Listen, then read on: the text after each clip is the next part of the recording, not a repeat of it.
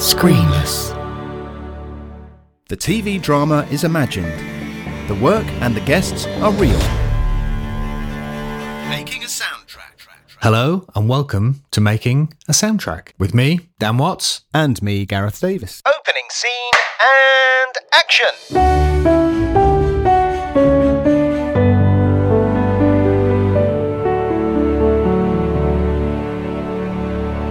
So Gareth, how are you? I'm very well. I'm a bit tired actually. I had some really good sleep right up until 1 a.m. and then suddenly I found my brain whirring, various things going the on. old cogs turning. By the end of it, I didn't know whether I was awake because my brain was whirring or my brain was whirring because I was awake. Yeah. And then I spent the next half an hour trying to figure that out. Is it a creative thing? Because your brain is kind of naturally problem solving and doing those things. I think lots of people have on a daily basis problems to solve, so I think it's probably a universal thing. But speaking to fellow creatives, it is quite a common thing. I'd be interested to hear if anyone else out there, composer or otherwise, has had any problem sleeping, and what do you do about it?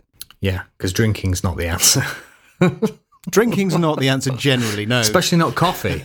Very true, very true.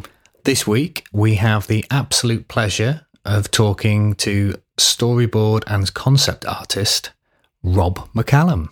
Rob has worked on many things that you will have seen, including RoboCop, Pacific Rim, Beauty and the Beast, The Thing, Dracula, Star Trek Discovery, Luke Cage, you name it, he's pretty much done it. I have very much enjoyed Star Trek Discovery so far. Yes, I've loved that as well. It actually looks so beautiful. It does.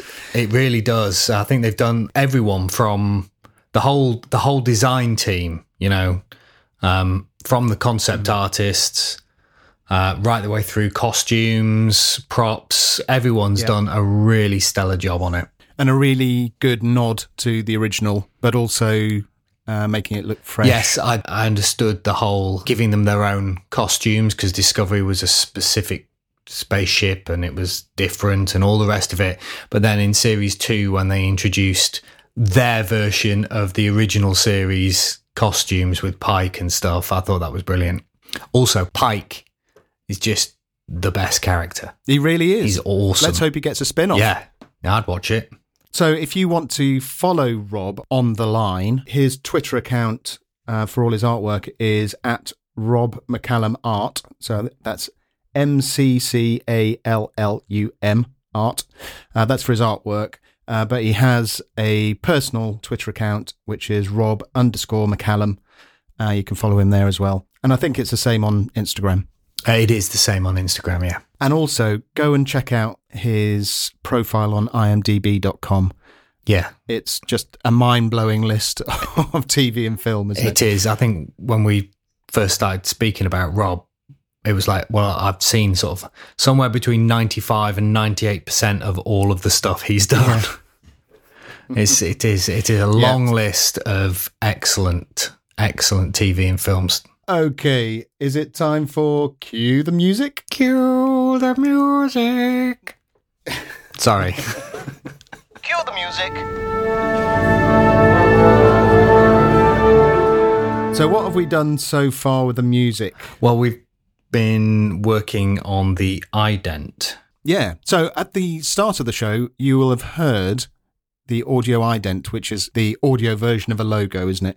And actually, next episode, we will be going behind the scenes of making that ident. We will indeed, yes. But that's as far as we've gone with the music. We do need to start thinking about how we're going to make this album. Yes, don't we? Yes, we do. As we've mentioned in the introductions, we are not next door to each other and not even remotely next door to each other. We both use different equipment, so yeah, we do need to put some ground rules in place to make it as easy as possible to swap and share files and ideas, that kind of thing. I think in terms of ideas, we did agree that actually we shouldn't be declaring a genre that we wanted to work in or anything like that, because that's up to the music supervisors and the producers to match the music with their shows. Yeah. What we could decide and agree on is a general kind of ebb and flow of the album. Where do things build? Does it go up to a certain level and then there's a moment of quiet, or, where does the character development come in? You have to take into account, well, if you were scoring to picture, you're obviously following the picture and you're attempting to enhance and back up what's going on the picture. But as we're creating this album of music in the style of, if you like, then we need to have some things in place so that it doesn't all just sound like some sort of held chord with a little bit of percussion on it. When you're writing to picture, it's meaningful, isn't it? It's in context. Yeah. So we're actually taking all that meaning out. There's no context. So I suppose we've got to try and create that context for ourselves. Maybe come up with some kind of generic characters that we can work with. What kind of person is this? What kind of person is that? Yeah, a place maybe. What kind of situation? Yeah, places. And then, decide where the action is going to be. At what point? What's it building to? Yeah, what is the action and where is it? And I think it's fair to say that there will be resolution near the end and things like that. But I suppose it'll be a good starting point. I don't know, we could end on a cliffhanger. Ooh, Cliche. Season 2. Cliche, but we could end on a cliffhanger. So I think that's all we have for the music. So why don't we get stuck into the interview with Rob McCallum? Let's do that.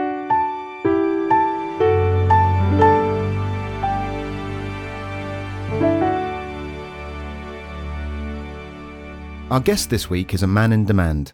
His work includes Star Trek Discovery, It, Dracula, Carnival Row, Mandy, Pacific Rim, Victor Frankenstein, and The Thing. It would probably be easier to list what he hasn't done.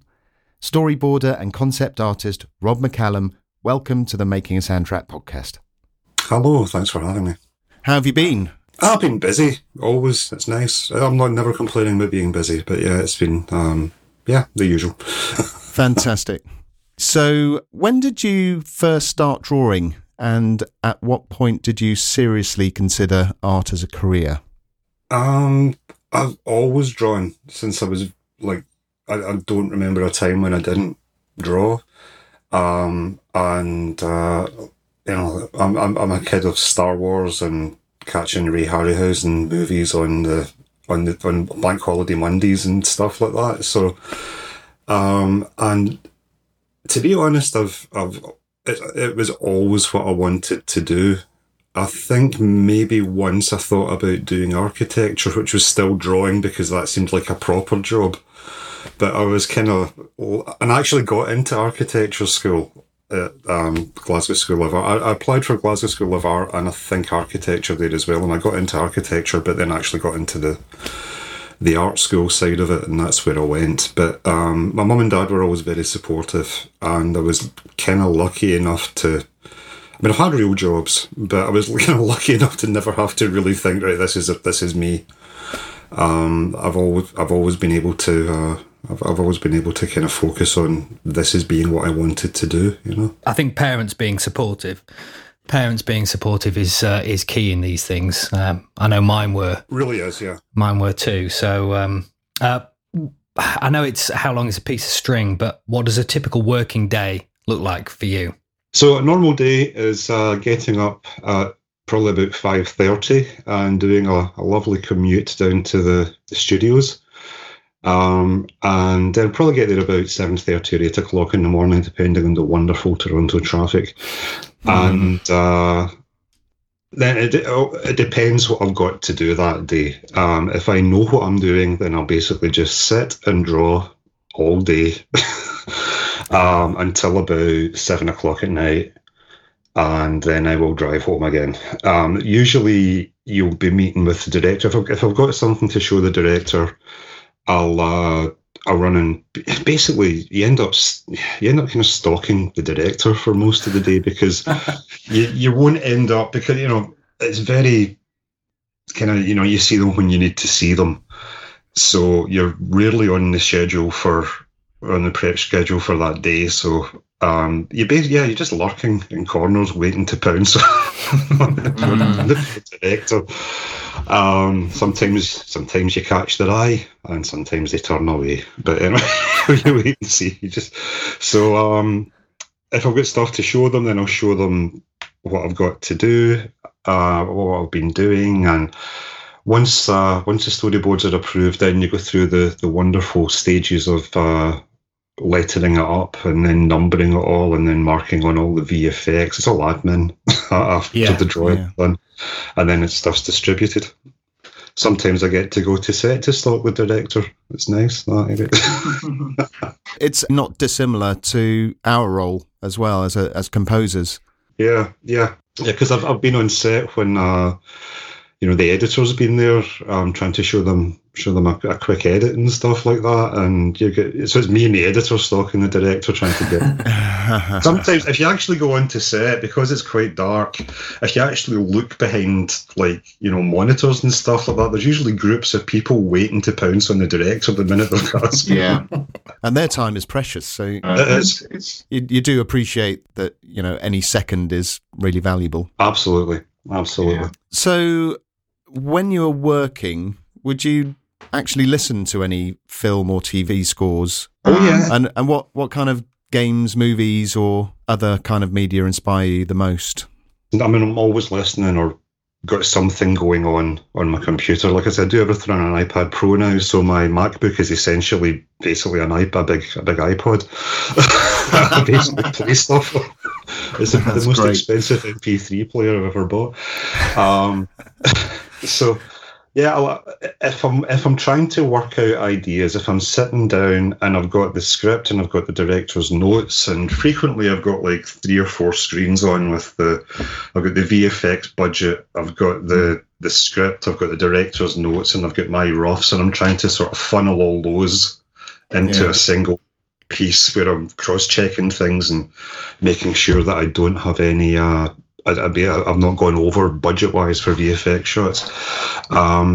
It's either silence or I like to listen to John Williams. It's the one John Williams, John Carpenter ones are always kind of nice to listen to for that. Do you find? Sorry to interrupt. Do you find that if you're doing something sci-fi, for instance, that you'll go dip into a kind of sci-fi related soundtrack, or is it just whatever helps you concentrate? It's often that I'll end up just sitting with my headphones on and not have anything on, so no one bothers me, because you have to concentrate, and I often find that I'm not listening to it as much as just kind of being in the sort of sphere of music and stuff. Because I used to listen to audiobooks all the time, and I kind of, all of a sudden you realise you're 4 chapters in and you haven't been paying attention because you've been thinking of stuff. So you've got to go back. So I stopped doing that. But I listen to movie stuff. With Apple Music and like Spotify and stuff these days, you can just kind of stick on a playlist. I used to kind of try and get into the kind of mind space by going, right, okay, I'll listen to this and I'll listen to that. But you end up, as long as you're listening to something that kind of keeps you going, basically. Yeah, I mean, when you're working, it's almost like your subconscious needs to be entertained.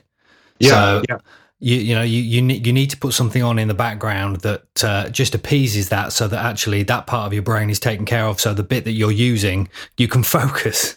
You can stop that trying to remind you about picking up milk on the way home and stuff. Exactly. Yeah. So you spoke briefly about the director. What's the collaboration process like between, say, the directors, maybe the producers, and sometimes even the writers? It all depends on the job that you're on and how the director wants to work. I've worked with directors who will take you, sometimes will take you into their office and they'll have done little sketches and you just go and you basically draw them better.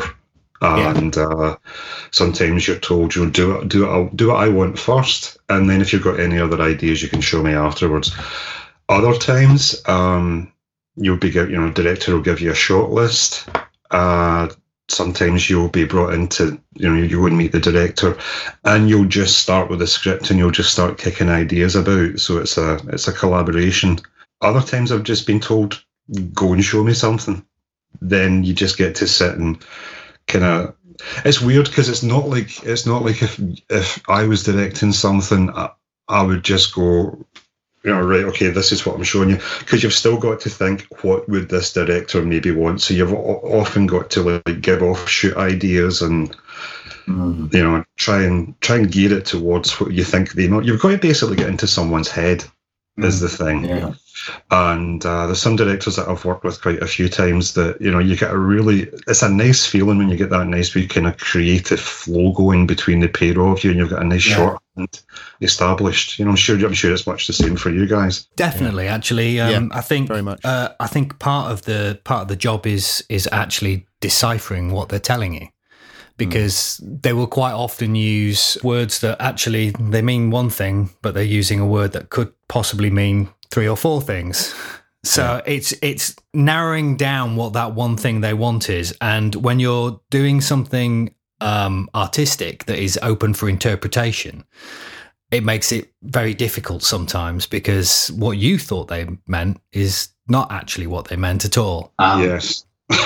Yeah, I have to agree. I mean, when you find someone that you can work with and you built up that trust, and I think it is to a degree trust. They trust you to do the job, and you get on with it, deliver the stuff, and hopefully there's not many notes. Basically ends up what was it one director said to me? He said, yeah, you go away and do it, and the good ideas are mine and the bad ideas are yours. Yeah. In addition to that, the more you work with the same people, the more you get to know them, and you can kind of anticipate what they want anyway, can't you? Yeah, and then there's a certain level of trust that they have in you. Yeah. They know that you can do this for them. And it's funny because sometimes you get jobs that really only last a couple of weeks, and you've got to dive in like the first meeting, try and kind of get in the head of the director within an hour and try and work out what they want, and then go and do it. Other times you get like months to kind of build up a working relationship with them. It's exactly the same for us. I mean, there are those jobs that appear out of the blue. I did one job with my brother. We got a phone call and they said, "Oh, the composer on this has unfortunately had a nervous breakdown." And it's like, "Oh God, that's awful." He says, "Yeah, but the dub. This was on Friday, and they said the dub's next Friday. It's an 1.5 hour long documentary. Do you think you could do it?" And it's like, yeah, go on then. And we got 55 minutes worth of music written, recorded, and mastered and delivered in 5 days. That's amazing. Yeah, it's amazing. Basically, which is, but that's one of those things. That comes, and you have to get into it. The other thing that happens in that situation quite often when it's a late call is that they tend not to be quite as picky. Because they can't. So you do it, and then there might be a few notes, but I don't think we got a single note on that one. not a single note. That's the one and only job I've ever done where I've got no notes from it whatsoever. Yeah. Occasionally I'll do one of these short jobs that I'm really proud of, and I there's something there that I'm really pleased with, my work. And I've obviously enjoyed it, and something's come out of it that I'm really pleased with. But 9 times out of 10, it's the ones that you get the time to spend on, where you can get it all completely wrong, and then turn it around at the end and actually make it work, that I find are the most satisfying, because there's you get the time to have a working process. Yes, and that's nice to have. It's something that I've managed to kind of streamline it down a wee bit, just because of the schedule of shooting a TV show. Yeah. Where you're basically, it's almost like prepping for a movie every 10 days, or it can be. When it has been something kind of, like, there's been a huge amount of work, I've had longer to do it for this gig. But not a nice long one where you actually get to explore things. And there's been a few times where basically there's been almost no point in really reading the script other than just to get beats out of it, because you've been told what you're doing is going to replace the script here. So you're essentially a script writer as well, then? in that scenario? Well, you're just, it's more like being a comic book artist when you're actually just drawing and coming up with stuff. It's but you've still got the guideline. You've still got the beats of this has to happen, and then this has to happen, and then this has to happen, and you have to kind of work out how you get there. Yeah. So this is really a podcast about making a soundtrack. Yeah. So on the TV dramas that you've worked with, often with very large crews, how do you feel music fits into the storytelling mix? It's so far separated from what I do when I'm actually there. I suppose you're on separate ends of the kind of production spectrum, aren't you? Yeah, well, usually, I've worked with the editors quite often. It's actually, it's nice. It's like the beginning and the end. Yeah. So it's always fun working with an editor, and I've worked with some editors that have been directing stuff as well. But for the final product, it never fails to blow me away when the composer's done such a great job a lot of the time. Because music, when you for the final product, when you're when I'm drawing, I'm just drawing stuff, and I'll make these sound effects and describing it to the director and stuff like that, and you kind of have an idea of like timing and moments. You could just draw, right, okay, you do a setup on this side, you do a setup on that side, and then you do a wide master shot, and then the editor can sort it out. I've had to do that sometimes just because it's like there's like 10 pages of dialogue and you can't draw all that. And it's not up to me to work that out, because the actors, they've got input, they're going to block it on set and stuff. But when you get like moments for things like, like a single person appearing and then a huge crowd coming around the corner or something like that, that sort of thing is where you think, okay, the composer's going to do something with this, or if once this happens. And that's really interesting, though, that at that point, right at the start of the production, you're already thinking perhaps about how it'll sound as well. Yeah, I am, but for all that matters, at the end of it, it's like, I've got this idea for the music, right, Rob? Go away. But music is a huge part of the final product, because it affects so much of it. It affects the mood, it affects the amount of times that you'll be sitting watching a film and then the music swells. I remember being a kid sitting watching Superman in the cinema in Glasgow, and I will often just put on the opening credits to Superman, because not only I think it's probably maybe that or Raiders, but that is probably my favourite John Williams piece of music. And the words make noises when they flew by the camera. Yeah. They actually make whooshing sounds when they come by the camera. And it's just, I find that it's like mesmerises me. It's so good. But if you get a good theme tune stuck in it exactly the right place, even if it's just a wee hint of it and stuff, no, music's huge. It's a very, very big part of it. If you could give advice to either your younger self or an aspiring artist, what would that advice be? My younger self, I would say stick up for yourself a little bit more. Maybe keep directing, because that's what I want. Right. I used to make short films. I got into storyboarding because I used to make my own short films, and then I ended up doing comics for a while. I worked for 2000 AD and Marvel and DC. I worked for Stan Lee for 2 years from a house in Greenock, doing everything by phone call and FedEx, because that was before computers were any use. But as far as the drawing side of it goes, it's worked out all right. So I'm kind of, it's worked out probably about as well as it could so far, touch wood. For younger artists, basically stick at it. Don't copy people too much. Don't learn to draw from comics or manga. Learn to draw from real life, because you can always tell when somebody has only learned to draw from comics. If you learn to draw from real life, you can basically find your own shorthand for how you want things to look. When you're drawing anything, unless you're spending like a month drawing one single element of it, it's all basically shorthand, except for maybe those paintings that you see that they look so photographically real that you think, why didn't you just use a photograph? What is the point of that? I mean, yes, as a technical exercise, it's wonderful, but the photograph you've copied looks exactly like what you've ended up with. Yeah. So it's get a wee bit of yourself in there as well. But not so much. I'm not even going to say that. I was going to say not so much that it couldn't be used by someone. But you know what? I'm not going to tell you what to do. If you want to have big visual flourishes, you can do that. It's one of those things. Like I say, it's a how long is a piece of string thing. Yeah, there is definitely. no one way to do it, and every single person has a different way. They've all got a different story. But just basically, all I can tell you is just keep drawing or painting or doing whatever you want to do. For storyboard artists, learn to tell a story. And also you have to learn to draw as well, because if you can't draw and you're trying to tell a story, your storytelling can be fine and it can still work. But the director's little scribbles could probably work as well. Yeah. I've always had a mild theory that composers should learn to edit films. In a film or a TV show, the chances of you doing anything beyond 2 minutes is slim to none.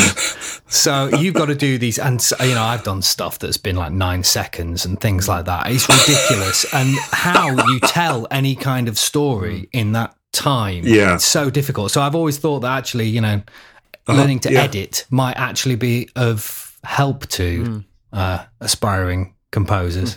Yeah, well, it's like, I mean, with what I do over the years, I've picked up some visual effects knowledge. I've picked up camera, because when I'm drawing stuff, it's all very well drawing it, but you've got to be able to get a camera to do that. Yeah. So you've got to work, you've got to go to the art department, you've got to work out if the walls are wild. Wild means you can take the wall out and put it back in again, for those that don't know. And you've got to work out how you're going to get this shot.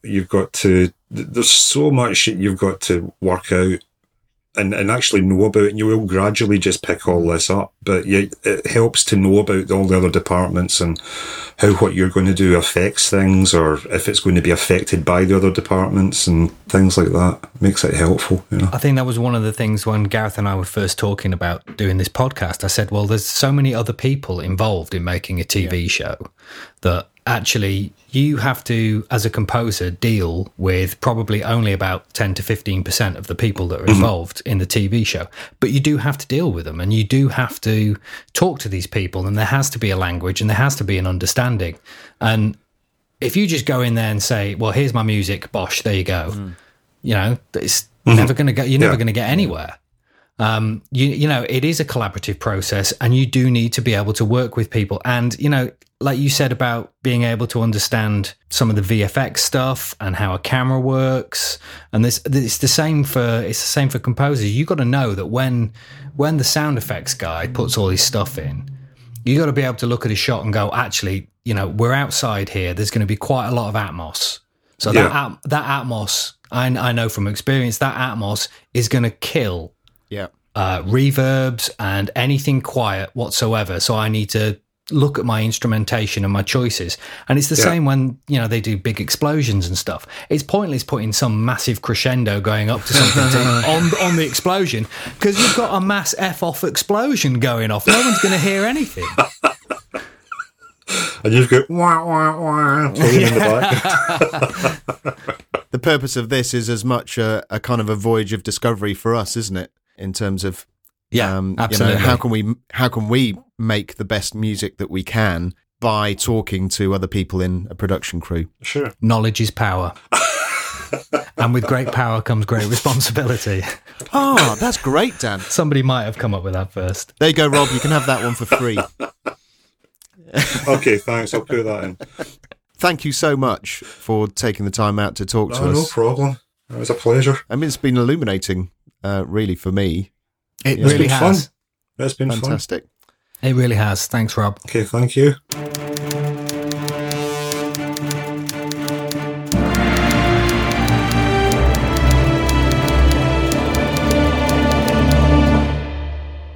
Notes. Okay, this section is about you, the audience. I have a note here from Sam, who's a French horn player, who says, really enjoyed the first episode of the podcast. If it stays much like that, then it will be a great series for sure. What a nice thing to say. Thank you, Sam. Yeah, what a lovely thing to say. I also had a little one as well. Hi there, just wanted to say I really enjoyed the podcast. Bravo, looking forward to more. And that was from Mike Langley, who's also a composer. Thanks, Mike. Brilliant. We have mentioned to guests about supplying us with an image that represents them, rather than just a headshot, which doesn't really tell us much about what they do. So we can use it on social media and on the website and things. To kick things off, Rob has sent us a typically amazing sketch that he did. He knocks up these sketches on his iPad in, I think, Procreate.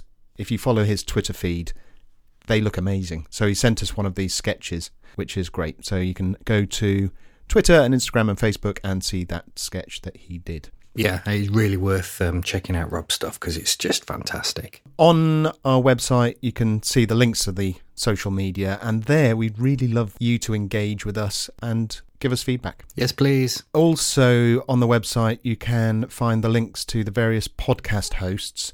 There are quite a few up there now. If you use a different app, just let us know and we'll investigate. Okay. I think, Dan, that's a wrap. That's a wrap.